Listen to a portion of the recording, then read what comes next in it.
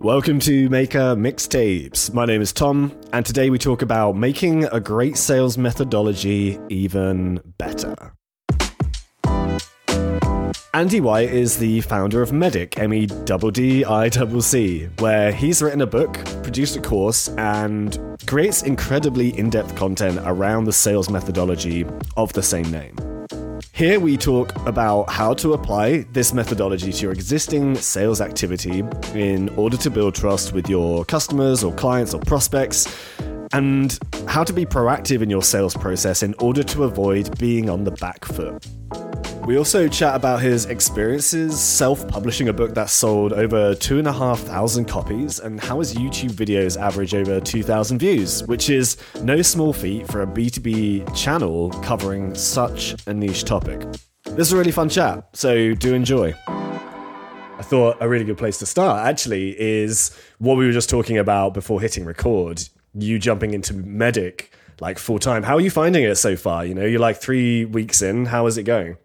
Yeah, it's going really well, I have to say. I don't suppose you'd ever have anyone on and go, you know what, it's going terrible. I'm questioning everything I'm doing. But I have to be honest and say, yeah, it's going much better than I ever would have hoped. And, you know, you kind of, like anyone, I guess, coming out of like a full-time job and with all like the, you know, job security and stuff like that, I think before making that kind of leap, you kind of really want to feel very confident. So it wasn't like I was kind of not expecting it to do okay, but it's just, yeah, I feel really blessed and kind of happy with how it's going so far. Yeah, man. And what I'm most impressed about is how you are starting to build an empire around something that's so specific. You know, it's a single sales methodology. When you see people like Sales Hacker, for example, they spent years building a brand out of, well, like the broader sales space. And I want to kind of get into how you did that. But I thought, just to add some context for listeners, what Meddic is, because the quote unquote original sales methodology is MEDDIC. But the one that you have put your hat on is MEDDICC. So yeah. I'm just curious, what do all those letters mean? What do they stand for? And how does, you know, your approach to it differ? Yeah, sure. Great question. So Meddic, as you say, is a sales methodology. It's very much orientates around the qualification of selling for companies that are doing either like complex sales or enterprise sales, basically, you know, where there's a lot of engagement with the customer, a lot of like different parts of the decision process and the criteria in which they're making a decision, different stakeholders. So really like kind of all the tenets of a more enterprise or complex sale is where Meddic fits in. And it's an acronym. So the actual initial letters, as you mentioned there, was Meddic with one C on the end and two Ds. So it's metrics, economic buyer, decision criteria, decision process, identify the pain, and champion. And all of those different elements, if you like, all relate to different parts of the sales process or the engagement you'd have with the customer. And it kind of keeps the salesperson focused on the right things that they should be doing at the right times.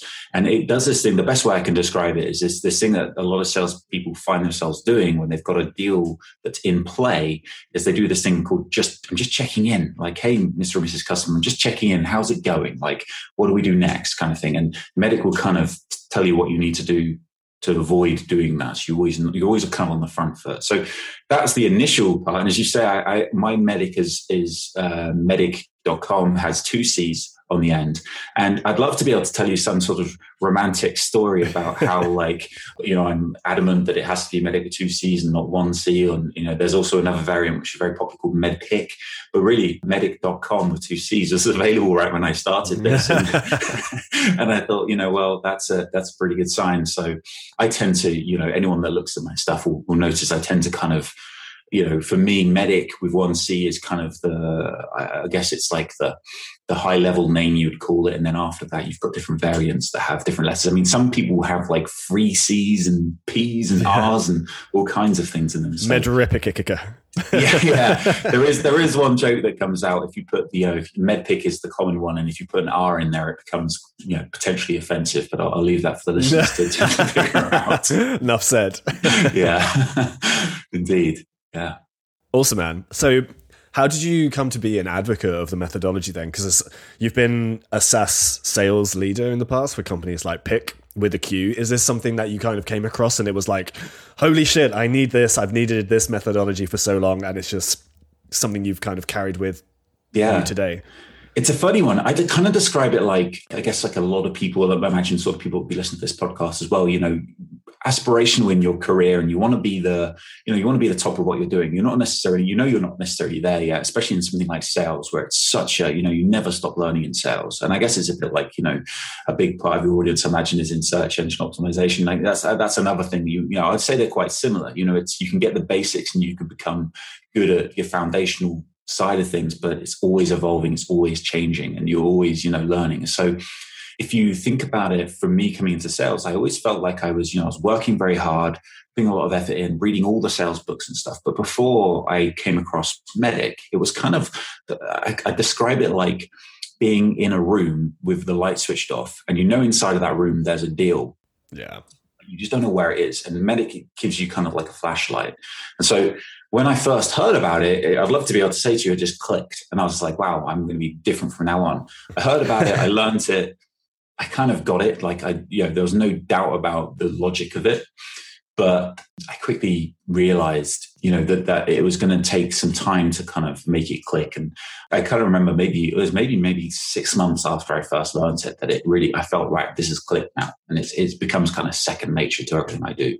Yeah, like any practice, right? You just got to kind of put the hours in, put the reps in, as it were, right? Exactly right. Yeah, that's exactly it. You mentioned a second ago how, a lot of salespeople follow up with very generic messaging, like just checking in. Did you have any thoughts on this? What does Medic advise you do differently? Because it's something like I've been guilty of the past. It's like, what should I say differently?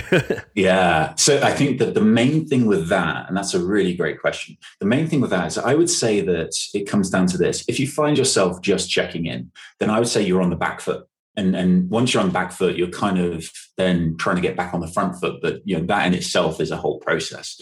And so I guess what I'd say Medic does is it keeps you on the front foot. So you're going to know, you're not going to find yourself in that situation of just checking in, because there's going to be so many actions that you have available to you that you're constantly working on, that you just won't find yourself on that back foot situation. So it could be things like, one of the things that a Medic does very, very well is it focuses the salesperson and the customer to a degree on identifying and really kind of clarifying what the criteria is in which they're going to base their decision. That's the first D, decision criteria. And so, if you have that, customers, one thing that salespeople make as a mistake frequently, all the time, is, the salesperson gets out of bed in the morning. Let's say they're a SaaS salesperson. They jump out of bed in the morning, and all they do is talk about their product in their industry all day, right? And they're selling to someone, let's say they're selling a marketing technology, who, that morning is meeting with PR. That afternoon, they've got to talk about SEO. Then they've got to speak to their agency about a new campaign. Then, and on and on and on. They're doing like 20 things a day, and maybe 1 or 2 or 3 or 4, even 5% of the day at the most is thinking about that technology platform at the most, right? So customers, what I'm leading to say is customers really aren't experts in buying stuff. Anything, right?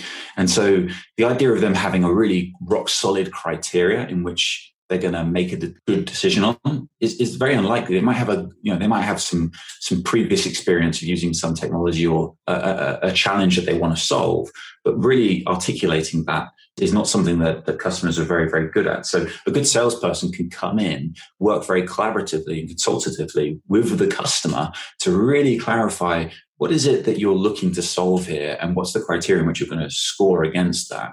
And if that is just one example, if you have that relationship with your customer, you're always going to have something to be working towards, not just checking in. And I think things like that, the things that, whilst it's not necessarily, Medic isn't necessarily the kind of tool, if you like, that's going to tell you what the criteria is. It's going to keep you focused on finding out what that criteria is. I love that. It sounds very reminiscent of consultative selling in a way. Are there quite a few parallels to that?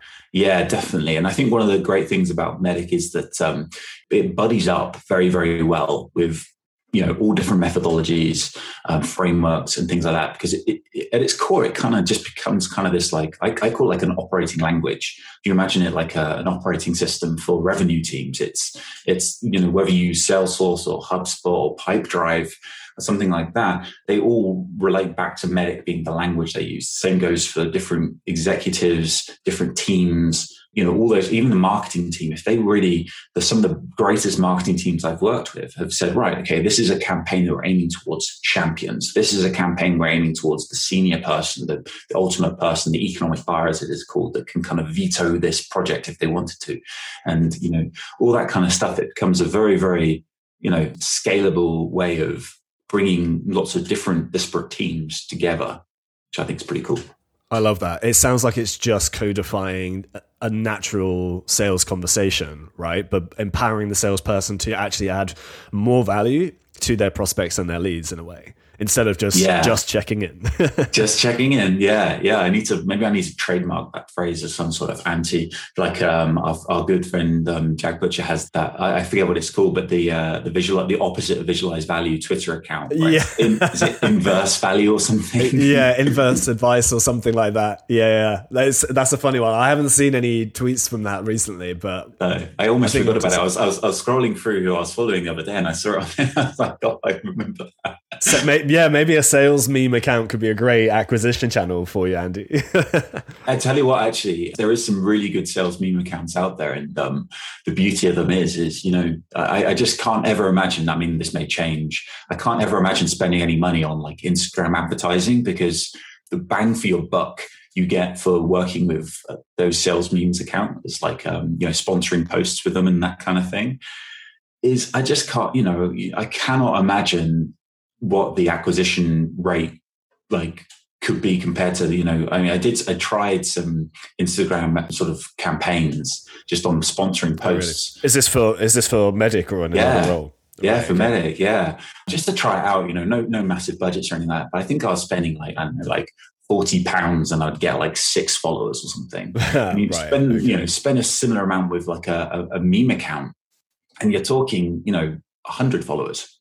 Yeah. And the beauty of it is, they're super targeted, because they are, by their nature, the people following them are interested in sales. And then, you're not pulling the wool over the eyes of their followers. They're saying, hey, this is a sales account. If you're interested in sales, go follow this. So it's like another couple of, targeting wise, it's a really, really good. I found it a very, very powerful way of getting really good followers. Yeah, a friend of mine is always sharing like Instagram stories or posts from like these consulting parody accounts, because he's a consultant for Capgemini, and they are hilarious. And I follow them, right? But I wouldn't follow, someone like, I don't know, HubSpot or Sales Hacker for the content. And it sounds to me like it's taking the philosophy that we see from people like, Jack Butcher, and something that Harry Dry of Marketing Examples has said recently. It's like, run with your followers. If they're on Instagram and they're engaging with memes, just create some memes. It's the way to go. Yeah. One thing you said a moment ago is, when you were describing the MEDDIC process, is the importance of relationships, and it's a thread that just kind of tugged away at a recent memory, because we were recently creating a piece of content for a client on relationship selling. And in my experience, like, the topic of intimacy and being likable, especially when you're selling to, say, the C-suite, like, intimacy is quite an important element. But when we were doing some research, there was an article from Forbes and some other people where they either didn't mention it at all, or they said that being likable isn't important. And I inherently disagree with that. And I'm keen to hear your thoughts on that and how that fits into the MEDDIC process overall. Yeah, it's one of these classic things. It's like it's almost like some commentators like the idea of being out there and saying that, the relationship building or being liked in sales isn't important. It's almost like it's like a popular thing to say. And it's just, I always think back to this one instance, and this is like a really silly example, but it sticks in my mind, where I wanted to buy a sofa. I knew which sofa I wanted to buy. I'd researched it. I literally walked into the sofa shop to buy it. And I mean, this is going back a few years. I was wearing a hoodie, and I don't know what it was, but the sales guy approached me and he was like, bear in mind, I knew what I wanted to buy. And he comes up to me and he was like, can I help you? And I was like, no. He was like, because I was just looking at that time, classic kind of thing. And he says, can I get you some, drugs? And I was like, what? I think he was trying to be funny. And I think he was trying to be funny. And I think, he probably saw me, I wasn't particularly young, but like wearing a hoodie and thought like, oh, like I'll try and like, I don't know what he was trying to relate with like the kids or whatever. But and I just remember thinking, wow, you're a bit of an idiot. But I like the sofa enough that I'm going to buy from you because like you're the only sales guy here and I want to get this sofa. So I sat down with him. And this was in a place called Biggleswade in Bedfordshire. I know Biggleswade. I'm from Bedfordshire myself, so I'm very. Oh, okay. Well, this is a very relevant story. I'm not surprised that someone's sales pitch started with drugs in Biggleswade. Very few of my listeners are going to understand this. But yeah, this is true. It sounds like a funny place, doesn't it, Biggleswade? But anyway, so we started doing the paperwork for this sofa, and he said, "Oh, and that's going to be another." I think it was only some daft amount, like £30 for delivery. And I was like, wait, well, you haven't told me about delivery. I thought it would include delivery. And I was trying to negotiate with him. And he was like, no. And I just didn't like him, right? He hadn't made a great first impression. And so I knew, I was trying to negotiate. I knew there wasn't free delivery, but I was trying to negotiate. But the point being is I left that. I wanted that sofa, but I said, no, I'm going to leave it. And I got in my car, and you'll know this. I drove from Biggleswade to Bedford, which is like 20 minutes, 25 minutes. To the next store of that chain, walked in, sat down with a sales guy, said, I want to buy this sofa. Blah, blah. He goes, that'll be £30 delivery. I said, you can do anything on that? And he says, no, sorry, we can't do any deals on delivery. So that's fine. So the moral of this story is you will buy from someone that you don't like if you really, really, really like the product. But the very, very first opportunity for you not to buy from that person, it gives you like a massive excuse not to buy from them. So that's kind of the likability thing. In terms of like relationship, I think it really comes down to, especially in enterprise sales, it comes down to trust. And trust is a really, really important thing, because if you're going to invest in a technology that's going to run part of your business, for example, you want to trust that it's going to deliver what it says it will, but also that the company's going to be there for you when you need them. And that's where I think the relationship kind of thing relates into more than just liking the person. It's more of like an overall like holistic relationship thing with the customers. That's why I think it's absolutely imperative. If you don't feel like you can have a future relationship with the company, then you're very unlikely to get an enterprise size deal from them. Yeah. And I think, salespeople in particular are, for a lack of a better cliche, they're the face of that company, right? They're very reflective of the values of the company and the way that they do business. So I think it's quite important. And I love that analogy as well. That's a really good one. Something as simple as a sofa, but it applies to any industry, right? Yeah, indeed. I still have that sofa, by the way. It's a good sofa. Great. So I'm glad I got it. Very good. It was a happy ending to the story in the end. Yeah. So I've been kind of like following along your recent journey. I noticed you've been building in public, and I'm really keen to kind of dive into, now we've covered what Medic is, how you are kind of promoting that message and the products that you're creating. Like how is it going so far? What are you working on at the moment? Yeah, I think it's going I don't have any kind of basis of comparisons. This is the first time I've done something like this, but I'm very happy with how it's going. And I think part of the reason for that is I've kind of hitched my cart to something that is a lot of people use and like Medic itself. I didn't invent it. It's been around for 25 years. And I think that the interesting thing about it, where I'm kind of benefiting, is that generally the people that are using it, by like nature of the fact they use it, they're kind of more in like the elite side of sales. And so there's almost like this thing that my hypothesis is that the people that use and love Medic are too busy using and loving Medic to stop to talk about it, right? And so there's been like this void of people kind of with new ideas and kind of a fresh perspective on Medic, which I think is what I've been able to kind of bring to the table. Because as I say, like if you Google Medic, the 95% of the content of it looks like it could have been written by like an AI, because it's like the same content just regurgitated in different fashion, and it's very high level and it doesn't really get into any of the detail of it. So it's great for someone who's just like, hey, I've heard this Medic thing. How can I know more about it? When it actually comes to like practical execution of it, I think that's where I've kind of been able to kind of get some good traction. So that's been going well. And I wrote the book on the topic. And then I never wanted to be like a sales trainer. There's nothing against sales trainers themselves, but, going back to Jack Butcher of the whole build once, sell twice mentality. The idea of training for me is you rebuilding every time because you're having to deliver that. So I wanted to capitalize on a lot of people who were very, very kindly asking me to come and do training with them, but I didn't want to have to to kind of sell my time, so to speak. So I kind of crossed the two, created an online training course, which I launched about a couple of weeks ago. And that's going really well. And again, that's me tapping into all these new channels that I hadn't really, as a sales guy, I hadn't really dug into too much before, like, advertising on search engines, obviously SEO. And LinkedIn's been really good as well. Just like organic LinkedIn traffic has been really good as well. So yeah, that's kind of where I'm focusing my time at the moment. Yeah, amazing, man. I see your LinkedIn posts get a lot of engagement, actually. How long have you been, working at that? Because it can be a bit of a slog with LinkedIn. Yeah. Do you know what? I think, I don't want to beat up on LinkedIn, but I think compared to other social networks, their algorithm may be a little bit more primitive. It's a little bit easier to, I don't want to say hack, but it's a little bit easier to kind of get the DNA of a post that's going to get decent engagement right on it.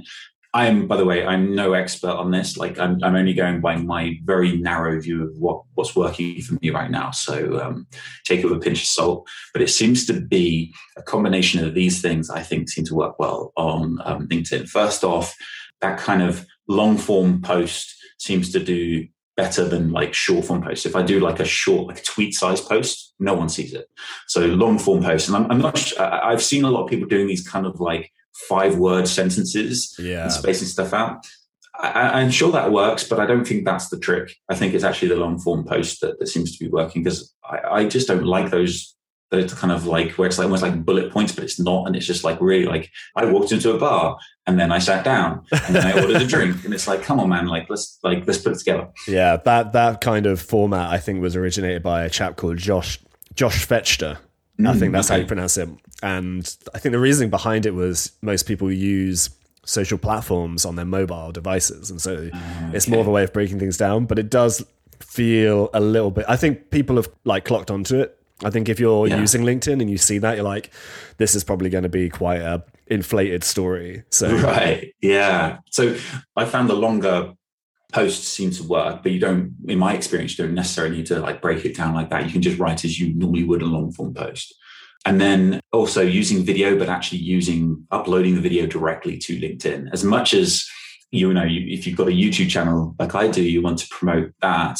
I think the upside to having native video content on LinkedIn and the extra engagement that seems to get versus putting a YouTube link in there seems to make it worthwhile. And I've kind of seen, probably if I haven't looked at the data too closely, but my gut would say that I still get as much traction towards YouTube from people that find my stuff on LinkedIn and go, okay, well, this guy's probably got stuff other places and then come through that way. So I guess what, and then it's just the really obvious one of like, if something gets early traction, like in that first, it seems like almost like the first few minutes, if you get people liking it, then it seems to kind of pick up a bit like a snowball effect from there. For sure. Which is cool. So I've got like not many, like literally like 3 or 4 friends that if I post something that I want to, catch some attention, then I'll like say, hey, can you quickly like this? Like what's right. And I'm sure if you did that, and I'm sure everyone's got 3 friends that will happily like LinkedIn posts just to give it a start. So that's kind of the route. But as I say, that's probably for your audience, so they're probably like, everyone's like, yeah, obviously Andy, come on. No, I because I've heard that advice before, and I think there was a bit of a spike in these little LinkedIn pods back in the day, which I think are still going, but it's just a group of people, similar audiences, they like each other's content. But you're doing it a little bit more authentically, which I like. You're just asking friends to do it and just letting LinkedIn do its thing from there. Yeah, that's it. But I think as well, I'm benefiting from this kind of effect where it is that classic like snowball effect where I had some success with launching the book. People started reading the book, and then there's definitely a thing that I love, by the way, where people will read like an educational book and they like to show people that they've read an educational book. Yeah. And so I benefit from those kind of posts of people being like, hey, I just read a really like educational book. And then there's the effect of that where people then add you on LinkedIn. And I think there's definitely something in the algorithm. If you've just connected with someone, you see more of their posts. So I'm I'm riding almost this wave of people that are connecting with me who kind of come to the top and they see everything I post. And because I'm fresh and new to them, they like it. So it's this kind of very self-fulfilling scenario that you can kind of get into, which is, yeah, I'm very happy to be in. Yeah, totally, man. It sounds like an entry ramp into the other content that you're creating as well. You mentioned YouTube a second ago, and I've noticed like some of your videos get like 1,500 to like 2,500 views, which again, for something that is so niche is quite rare, let alone, you know, videos by some of like the bigger brands in the B2B space don't even get that level of engagement. Where do you think that, those views and that engagement's coming from? Yeah, it's fascinating to me because I don't see any trends in it, is the first thing. The one thing I did think for a little while was you mentioned earlier, I've started trying to sort of document building in public, and it seems like that seems like a hot topic. And what I noticed was that the first video I did on that topic seemed to really spike in views. Like I was getting a whole world of new traffic that I hadn't, I wasn't tapping into before. And I think that maybe that was certainly seeding some of the other views I was getting. And then I think it's just some targeted videos, like one of the ones that seem to be doing very well is where I talk about using Medic for interviewing for a sales role. And I think that is a very catchy topic that I think a lot of people watching it. And I think like if I do look at the data on that video, it's the one that's been like not just like relatively to how long it's been out, been watched a lot, but it has a really decent viewership, like that people watch all the way through. Yeah. And I think that obviously seeds other stuff. So it seems like there's a few, I guess I don't know if there's any secret to it, but it just seems like the posts that people watch more all the way through get seen more, which I guess is what the algorithm is supposed to be doing, right? Yeah, absolutely. That topic of using Medic during the interview process, is that from the perspective of a rep looking to get a job or a sales manager conducting the interview? Well, it's more for the former of what you said, but I think you could use it both ways. And the idea is basically this. It's like interviewing, and it's not just for sales roles actually, but interviewing for any role is very much like a sales process, only the product is you. Right. Yeah. You still got multiple stakeholders. They're still trying to, they'll be trying to base their decision on who they hire based on a certain criteria. There'll be a process to do with it. There'll be, people that are necessary, who could be if you think about, anyone sort of listening, think about the last job you got, the chances are if there was multiple stages to interviewing, there might be someone who's a bit of a champion for you. It might be the recruiter. It might be someone else who's just like a peer or a friend who's referred you or something like that. So, yeah, I think there's a lot of different stages and stakeholders that go into the recruitment side of things. I like that. Treating yourself as the product, right? Yeah, indeed. Yeah. Awesome, man. Another milestone I've noticed that you've recently hit is selling 2,500 copies of your book, right? Selling books is hard enough as it is. Again, I'm kind of beating a dead horse now with the whole, it's around a very niche topic, but yeah, how do you think you managed to get such success with the book as well? Yeah, thank you, dude. I still sort of laugh about it because it's like, if I'd have sold 100 books, I would have been very happy. It was, I think everyone, knows, book sales, unless you're like J.K. Rowling or something like that, you're very, very unlikely to kind of make a huge amount of money from it. So I knew that going in. It was never about making money. It was more about, kind of building my own sort of perspective and brand on things. Yeah. And so, yeah, just to sell 100 books would have been great. I would have probably bitten your hand off if you offered me that. Yeah, it's. I think we're actually, the thing is, it's very easy to get the data from Amazon about how many books you sold, but for other networks, like your I think it's Kobo and Apple Books as the ebook providers, and then actual bookstores, that data is terrible. Like someone needs to disrupt that industry and get some decent data in there. So I think I estimate I'm over 3,000 books sold now, which is wow. Pretty cool. That's mental. Yeah. But yeah, it's how it's kind of worked. It kind of goes back a bit to what I said earlier about, a lot of people like Medic. A lot of people want to do more with Medic, but there's just not that many people talking about it. And so I think once I got the perspective out there, once I got some good people who had read it and kind of, said that they liked what they read, it kind of, went from there. And, it's, I do very, very well from where organizations, sales leaders will say, yes, we need to embrace MEDDIC into our sales process. So what we're going to do is invite every salesperson in the team a book. So you end up Nice. with, but it's funny because you can kind of see it on my Amazon sales where it will be like, on a bar chart, it'll be like low, low, low, low, big peak, low, low, low, low, big peak. And you kind of almost relate them back to, companies investing in their sales team for it. Yeah, amazing, man. Are you doing the same thing with the course? Are you kind of going after sales teams within like SaaS organizations or any organization, I guess? Or are you very much just selling it to the audience that you've built over the last couple of years running MEDDIC?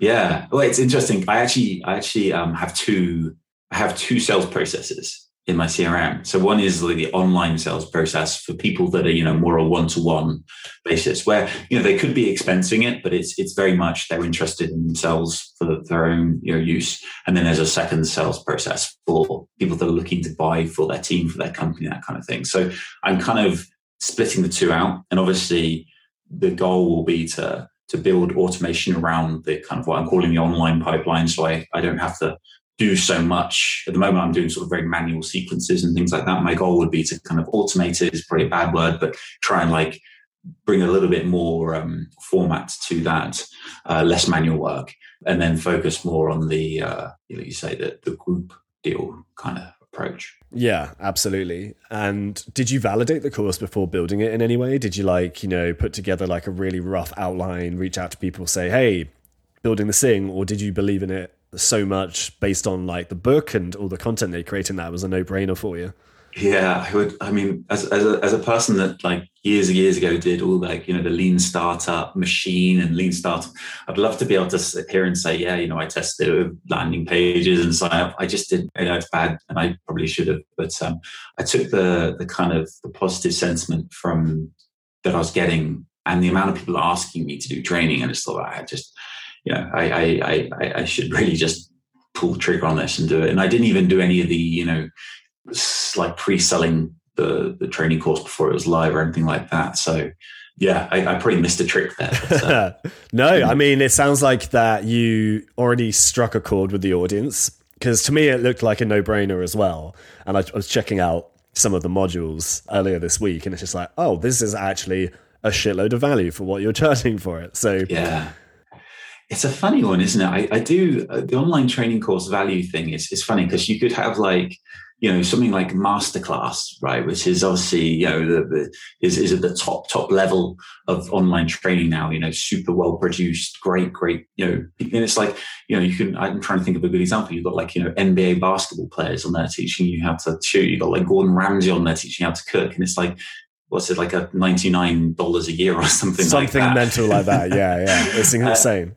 So it always it amuses me that these and then likewise, as I was doing a bit of research into just how the industry of courses and stuff, there's people that sell like lifestyle courses for like $10,000. I know, right? Yeah, it's crazy. So it's an interesting place. Incredible. And I want to kind of get into the tactile aspects of the course at the moment because I think as a product, the model is fascinating to me. Did you do quite a elaborate launch or anything like that, or? Yeah, I definitely didn't. I did a soft launch, and one thing I did do actually is I kind of linked to my learning platform, which I use, which is called Thinkific. I think that's how you say it. And I kind of captured email addresses there saying, coming soon, no pre-sign up or anything like that, or buy. And so I had, I don't know how many, maybe 100, 200 people on there. And so my first port of call was to do one-to-one emails to people there. So I had, some, I guess the CRM system called snippets of the content of the email that I was announcing, but I was really, really working very, very hard to do personalization to kind of top and tail it, because I wanted people to feel like I valued their, not commitment because they hadn't committed anything, but it was definitely any time when I was building the course and I saw one of those like email notifications come in to say, John Smith has registered to be updated when the course goes live, or whatever the message was, that would like be a little shot of energy I would get. Mm-hmm. And so I was very keen to kind of repay back the kind of positive intent those people have shown to me by sort of showing them I cared enough to actually kind of, before just sending them a blanket email, which could have taken me like probably half a day to create a really great looking email shot, to actually spend a week and going through each person, looking at a LinkedIn profile, if they had a Twitter page, see if there's any usual kind of social selling stuff, but just to really kind of, and a lot of, I would say 3 or 4 in particular, people came back who went on to buy the course, made a note of saying, I really liked the personalized approach, which very much interested me because obviously I'm in sales, selling to salespeople. And I was surprised at just how appreciative people were of personalization when we preach it all day that we should do it. Yeah, that's fascinating. It's like salespeople, they know that a bit of a personalized approach is the right thing to do, but they're never on the receiving end of it. Yeah, it's so funny, isn't it? And you see there's a bit of a trend of this at the moment where people are kind of I think there was one guy that went viral like a few months ago, maybe a month or so ago, where he was kind of like shaming a sales guy. Like he took this guy's outreach and like put it on LinkedIn and said, "Oh, it's terrible," and everyone like jumped on this guy and sort of said it was very unkind thing to, which is true, because it's one thing to criticize someone publicly, but to leave all their name on there and stuff. I was going to say, did they name and shame them? That's it was really weird. It was really weird. But like following that, there's now a lot of people that have kind of done the opposite of that, who are now making kind of, as opposed to like building in public, they're kind of like coaching in public. And so they're taking, and again, they're anonymizing, but they're putting it out there. So I think that made me realize, I was like, what? As a lot of these people, as you say, they're not used to getting sold to. So when they actually get a nice attempt to sell to them, they appreciate it a little bit more. Yeah, 100%, man. 100%. Oh, cool. I could talk about all of this for so long, but I know we're limited for time. I've got one last question for you before we jump off, and that is like, what are you working on like in the next month or so that you are super jazzed about? What are you building? Yeah, great question. So I didn't think this would be something I would do, but judging by the success of the online training course, I think I'll be building more complementary content to go with that, and just a sort of a supporting collateral to go with that. So, if I had someone email me a couple of days ago saying, "Hey, I really wanted to get your course, but my company didn't approve it." And I thought to myself, wow, there's if you've got a salesperson that wants to invest in Medic, and the kind of the course is like $500, right? Then if someone wants to invest a company to invest $500 in a salesperson, they're probably paying that, multiples of that a month for their salary. And knowing what I know about what Medic would do to that person's productivity, it would be like the most no-brainer investment a company could make. So it made me realize, okay, probably I need to do some work to support people that are interested in buying this with like documentation to support the ROI they're going to get. So things like that. And yeah, I'm constantly thinking about how I can build stuff to support people more with Medic as well. So who knows what that'll look like in the future. Yeah. Sounds awesome, man. Well, I'll be paying attention and checking out what you're doing. Dude, thank you so much. Where can people learn more about you? Yeah, so medic.com, so MEDDICC.com. Or actually, I just I got the domain name MEDDI.cc as well. I don't mind something in that's pretty cool. So you can find me medic.com, and on just I'm White UK on Twitter, and it's White WHYTE, just to be confusing there, but it's a cool surname. Yeah, just awkward to spell. Nice one. Andy, thank you so much. No worries. Thank you, sir. Thanks for listening. Before you dash, just a quick note to share a free ebook we just published called the Content Operations Playbook. If you're interested in content marketing and SEO, then this ebook is for you. We lift the hood up on our own editorial and content production processes, from hiring writers, creating solid content briefs, polishing content to be the best it can be, and of course, distributing it to actually generate traffic. It's totally free, and you can download it over at grizzle.io/content-ops. That's www.grizzle.io/content-ops. And hey, if you enjoy this podcast, feel free to subscribe. We've got a lot of great conversations lined up with experts in the world of business, marketing, and entrepreneurship coming up. Thanks again.